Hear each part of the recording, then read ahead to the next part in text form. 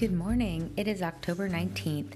How great you are, O sovereign Lord! There is no one like you, and there is no God besides you. According to all that I have heard with my ears, 2 Samuel 7:22, 1 Chronicles 17:20.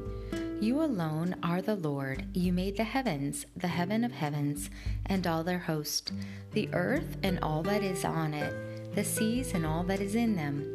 You give life to all that is in them, and the host of heaven worships you. Nehemiah 9:6. Lord, may I learn the importance of forgiveness from Jesus, who was asked by Peter, Lord, how often shall my brother sin against me and I forgive him? Up to 7 times? Jesus said to him, I tell you, not 7 times, but up to 70 times 7. Matthew 18:21-22. May I not be like those who draw near to you with their mouths and honor you with their lips, but whose hearts are far from you. Their reverence for you is made up only of rules taught by men. Isaiah 29:13. I desire not only to call you Lord, but to do what you say. By your grace I will come to you, hear your words, and put them into practice. Then I will be like someone who built a house, who dug down deep and laid the foundation on rock. When a flood came, the torrent struck that house, but could not shake it, because it was well built. Luke 6:46-48. Guard my soul and rescue me. Let me not be ashamed, for I take refuge in you. May integrity and uprightness protect me, for I wait for you. Psalm 25:20-21.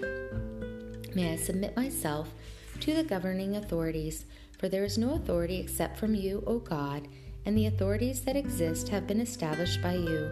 Consequently, those who resist authority have opposed your ordinance, and those who do so will bring judgment on themselves. Romans 13:1-2. Before I was afflicted, I went astray, but now I keep your word. It was good for me to be afflicted, so that I might learn your statutes. I know, O Lord, that your judgments are righteous, and that in faithfulness you have afflicted me. Psalm 119:67, 71, and 75. I know that if my earthly house is destroyed, I have a building from you, a house not made with hands, eternal in the heavens. For in this house I groan, longing to be clothed with my heavenly dwelling, because when I am clothed, I will not be found naked. For while I am in this house, I groan, being burdened, because I do not want to be unclothed, but to be clothed, so that what is mortal may be swallowed up by life.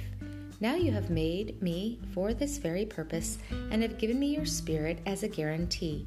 2 Corinthians 5:1-5. Because you help me, I will not be disgraced.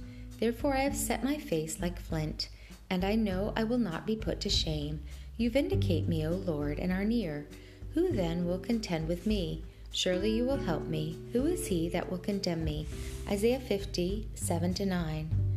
Abba, Father, I did not receive a spirit of slavery again to fear, but I received the spirit of adoption, by whom I cry to you. The Spirit himself testifies with my spirit that I am your child. Romans 8:15-16. Lord Jesus, all those the Father gives you will come to you, and whoever comes to you, you will never cast out. For you have come down from heaven, not to do your own will, but the will of him who sent you. And this is the will of him who sent you, that you will lose none of all that he has given you, but raise them up at the last day. For your Father's will is that those who look to you and believe in you may have eternal life, and you will raise them up at the last day. John 6:37-40. Walk with the King today and be a blessing.